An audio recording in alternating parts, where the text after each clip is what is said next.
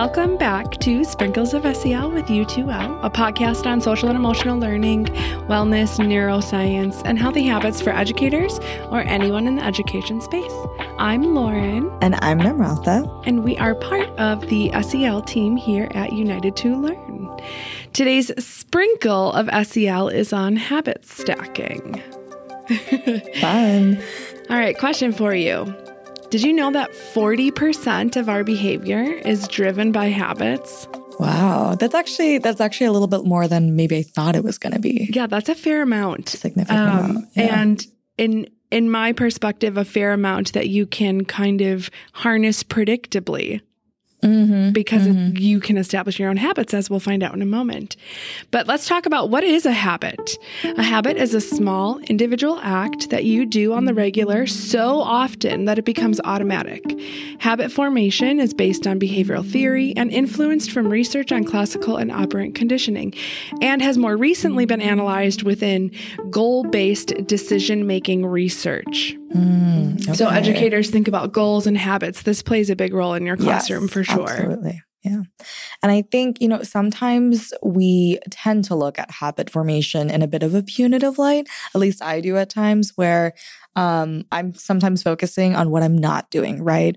And what I haven't progressed in versus the progress I've already made towards that habit. So before we think through what does starting a new habit look like, let's just consider all of the habits that we're already doing pretty successfully. Okay, such as? Yeah, so this includes brushing our teeth, right? Hopefully combing our hair in the morning, making that morning cup of coffee, remembering to lock the door on your way out of the house, right? These are all of the things that at some point in time, that was something we had to consciously learn how to do. Right. And now they're habits that we have just formed. It's part of our routine. You don't even have to think twice about doing it. Right. They're established. They're sound, and they're essentially almost guaranteed to happen. It's a part of your daily and or weekly. It's a part of our routine. It's something we don't have to think about consciously. And that by definition is a habit, right? It's something that we are not putting so much thought into because we're just used to doing it. I think one of the other things with habits, especially that we're trying to build, we also, though, get frustrated for the other reason, which is the time it takes to build habits. Yes. And I know it takes a lot of time. And I think I've heard different variations of like, it takes 21 days to build a habit. And, right. I think we've heard our own variations of what that length of time looks like. But according to some research, it actually takes over 2 months on average for a habit to truly be considered a part of your routine. It takes over 8 weeks in that sense to say, I've done something consistently enough that I have no thought that needs to be put into it, and it's just part of my day. That's interesting. I spend a lot of time thinking about the current state that we all live in, and I think we live in this age of instant gratification. Yes. I'm going to click on something and it's going to happen immediately. Right. Yes. For me, one struggle I hit a lot of times is I thrive off of that instant gratification. So when something takes more time than giving it to me instantly, sometimes I, to your point earlier, feel like I can't do it. It's not going to happen. That doubt, that self-talk starts to become very negative, which can impede designing and establishing sound habits. You're so right. And like you said, it impedes our motivation towards even doing that, right? So it's one thing for us to have the intention to say, hey, I'm going to form this really healthy habit for ourselves. But if you're not getting those immediate dopamine hits, basically, right? Right. They're not it becomes 10 times harder to want to follow through on that action. And sustain it. Right? Yes. You need to persevere to sustain and form that habit. But there are benefits to forming these habits. And I think we have to remind ourselves of that, especially in those moments. So, Lauren, what are some of the benefits? Yeah, so a really great book. We'll link it in the show notes. It's by Tony Bennis. It's called Habit Stacking, 107 Successful Habits. And it's a short, quick, easy read with very targeted actions that you can take to help build habits. But Tony Bennis outlined the scientific benefit and correlation between self-discipline and overall life satisfaction. So what we're saying there is if you have strong self-discipline your overall satisfaction for life is correlated to that, can be correlated to that. And so some of those benefits that came out of that research include the following. 1, your priorities are in place. So it gives you focus. Yeah, that sounds about right. Number 2, you're in the driver's seat of your life. And if you are anything like me, having control helps me thrive, that predictability. Namratha's laughing because I'm working on releasing control of some things right now. Same. But you're in the driver's seat of your life. So that's definitely a benefit. Another one is the time and effort saving. So working smarter, not harder, and that increases your time management skills, which is chronically something that educators face. Another one is lower guilt levels. And I think on an interpersonal level and being introspective, guilt is something that maybe we all experience but don't necessarily talk about a lot, but it can have grave benefits. Just ask Brené Brown. Oh, yeah. Oh, my gosh. But lowering those guilt levels with intentionality through habits are helpful. Another one is better relationships. Another one is your decisions are well thought out. So you're leaving less room for rash or impulsive decisions, which can ultimately potentially be ineffective for you.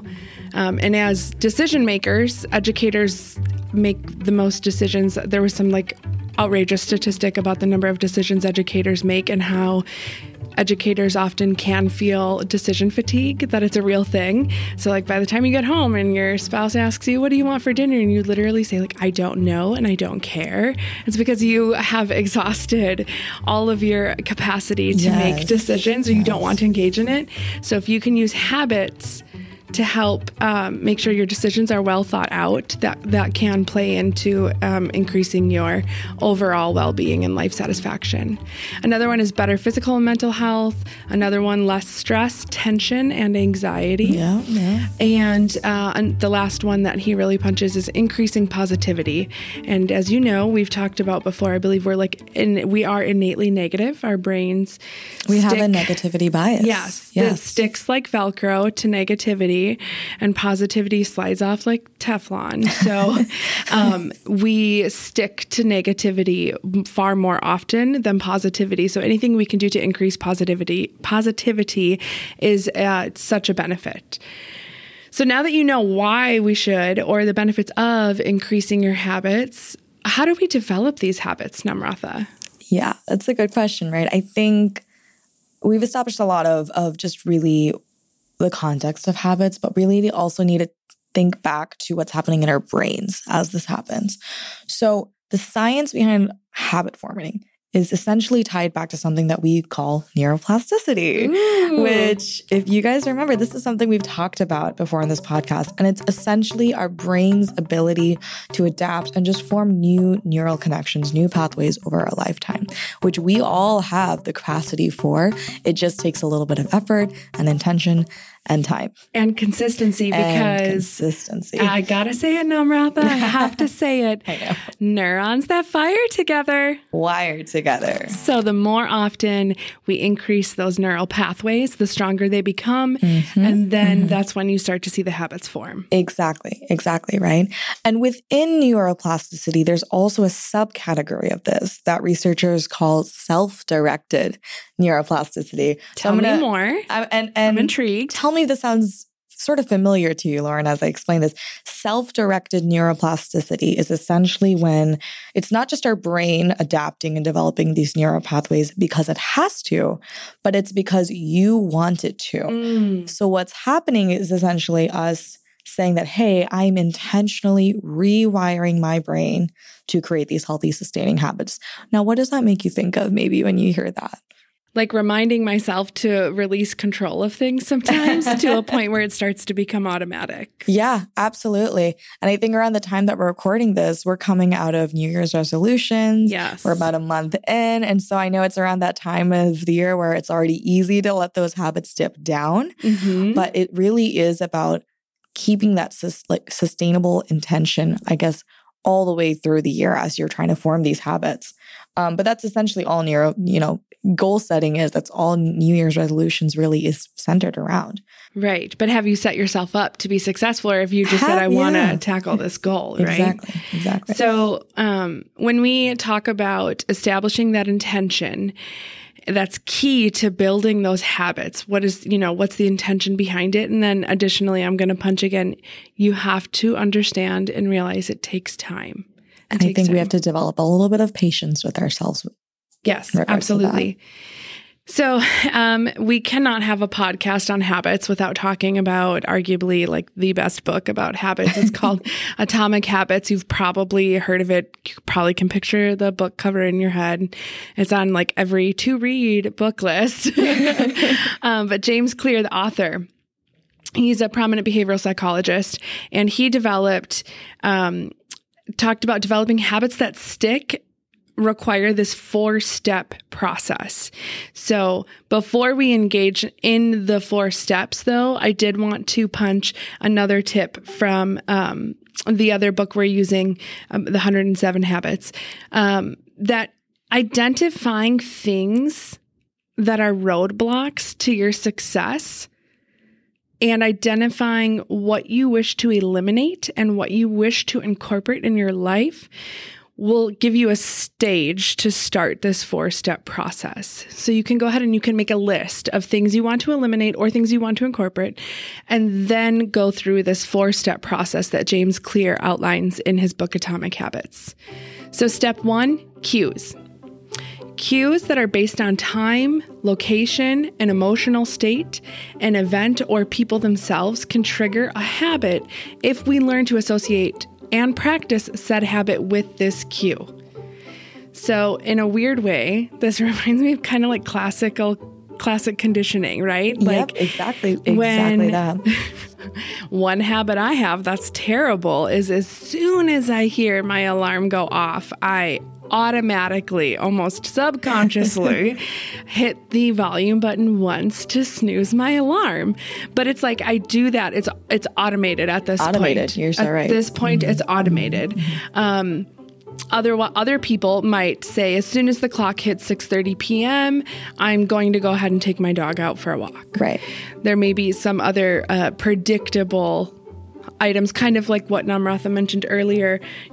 For me, I don't know about you, but anytime I leave the house, the last thing I do is I brush my teeth. That's always going to happen. So the cue is like, I'm getting ready to leave, brush my teeth, grab my keys, I'm out the door. The second step in this process is once the cue is used to trigger the habit, if it is a habit, then a craving kicks in. So this is where we desire for a particular outcome. The third step is our response. So this is the action or the thought that we take. This is the definable habit itself. And the fourth thing and final thing is the reward. This is that feeling of satisfaction you get from practicing your habit, the observable results you see from doing it over a period of time. So coffee. For me, coffee, I used to have an automatic coffee grinding machine. So I programmed it to go off at the same time as my alarm. Actually, I programmed it to go off shortly after my alarm because I knew I would hit snooze. But I would start hearing the grinding of the coffee, and I would know, okay, like it's time to get up and get moving. That's when that craving kicks in. Like, okay, I'm up, I'm moving, and now I want my coffee. So then I'm going to get out of bed, go to the kitchen, grab my coffee, and that's my reward is my coffee. And now I'm on to start the rest of my day. And it truly was the very predictable habit. Yeah. And I think that's a great, procedural way of like really being able to break down the steps, right, of forming a habit. Claire, he also gives us, a few different ways of really thinking about this. And one of the ways that I really appreciate is it's a bit of a simpler method, but it's when we're attempting to develop new habits, right? We can just do so by habit stacking, right? And so this is my favorite, by the way. This has been like so effective for me. It's research has shown it's very effective for people who are neurodivergent. It's very helpful to habit stack. Yeah. And I think, and we'll talk about the what's happening in the brain in just a second, right? That ties us into that. But it really, habit stacking is when we are just pairing that existing habit that we already have with the new one that we are trying to form, right? So he gives us this formula to help us do this. And he says, okay, your formula is literally going to be saying, hey, after or before, insert current habit here, right? I'm going to, and then you insert your new habit. So let me give you an example of this, right? If my goal is to say, hey, I want to practice more mindfulness. I want to be more peaceful as a person. I have coffee every day, right? So I can tell myself, hey, after I pour my cup of coffee each morning, I'm going to meditate for 1 minute, right? Yes. And that is already built into my routine. And it's like one little additional step that's not requiring me to meditate for an entire hour in a day. It's going to be like so hard to build on if I haven't done it already. But by breaking it down and making it something that's already attached to a simple act of pouring coffee, it's so much easier for me to just integrate within my daily routine. Absolutely. Mm-hmm. I think that's a great example. Yeah. And I'll give you another one. I mean, also it's like, let's say if I'm trying to practice greater concentration, right? And I struggle with this myself. And so, I can say, hey, before I'm starting a task, I'm going to clear and I'm saying like, let's say I'm starting a task on my laptop. I'm going to clear my browser of all the extra tabs I have on there that do not relate to this task. Because I have this problem for sure, where if I see an extra browser, I'm going to go click on it, and then I'm going to be reminded of the other tasks that I have still to do. Yes. And then I'm going to hop from that, and I'm going to hop to the next task, and I have not even finished my first task that I intended to do. Yes. So, but that's like a small thing that I can say to myself, and I can practice to set myself up for success. Right? Right. I agree. Yeah. So, and just to go back to your point also, Lauren, the reason habit stacking works is because when we're attaching that new habit to an existing one, we are building off the neural network that has already been established in our brains, right? Over the course of however many years we've already done that. And so your new habit is just a tiny new addition to something that has already been proven to work, because it has. So this is something that's been really helpful. And I think if you're maybe as unsure about doing like the full process of start small, start with habit stacking. And I think that would go also a very long way. I agree. I totally agree. Another example that hits home loudly for me is when you stack it to something that's guaranteed to happen, such as Namratha mentioned with her coffee. But another example is every time I leave for work in the morning, I know I'm going to leave for work, something that's guaranteed to happen. I have developed a habit to check to see if the trash needs to be taken out, because that's a task that I hate doing. It's a task I avoid doing. It's a task that is just like so unpleasant, but I've removed those unpleasant feelings with it by just making a habit like, okay, I'm walking out the garage door, I'm passing the garbage can. Can I take trash with me? Mm-hmm. So it's just kind of bundling and packaging, if you will, and those already established neural pathways. Beautiful. Yeah. Another technique that you may have heard of, it's very common. It's called the Pomodoro technique, which is great for time management. It was first developed by Francesco, and I'm going to try my best to say this correctly, Cirillo, Cirillo, in the 80s. But this is a technique that requires the use of a timer.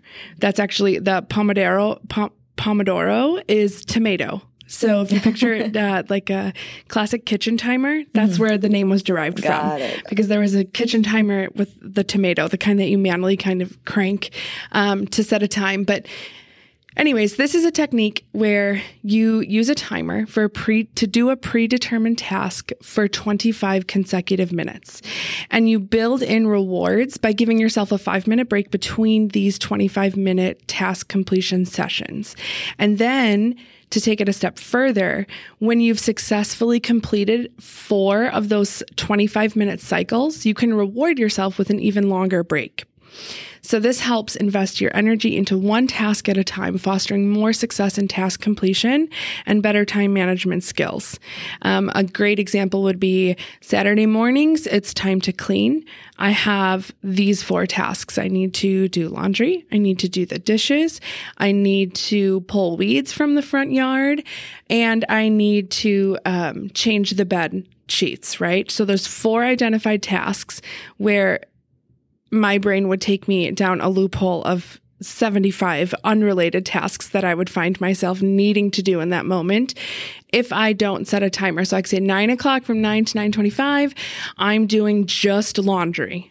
Once that timer is up, I'm going to take a 5-minute break before I transition to the next task, which is doing the dishes for 25 consecutive minutes. Once that's up, 5-minute break before I transition to changing the bed linens. Once that's up, 5-minute break to go pull weeds for 25 minutes. And now I've completed 4 of those. So now I'm going to take about a 30-minute rest. Nice. That's beautiful. Yeah. I think that's great, and I think to add on to that, right? We can also set aside those specific time frames within our work days to be able to send and reply to our emails, right? Instead of just being able to receive those notifications all day long and then being distracted almost the entire time, right? Like being having our attention being diverted the entire time from whatever we're actually doing. So being able to attack that maybe just from the beginning of your day. Right. And just say, I'm going to address all of these emails. I'm going to just address these notifications from the beginning. And then that way I have less that's on my mind in the back of the day, but by the end of the day. Right. But cutting it off. There's so much research around, and I know principals, I know you get a whole ton of emails.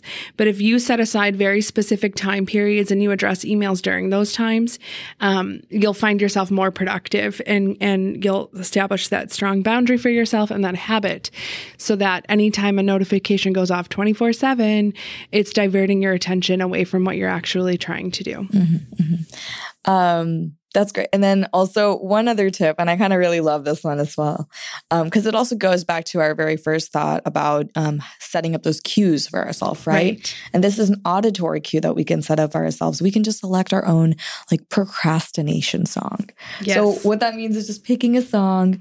It could be maybe something that you're waking up to or something that you're listening to before you're sitting down in front of your computer or whatever the action or task is, but it's something that helps energizing you, right? It's helping you just sort of get into the right mindset that you need to be before you're tackling that one task that you've been procrastinating on.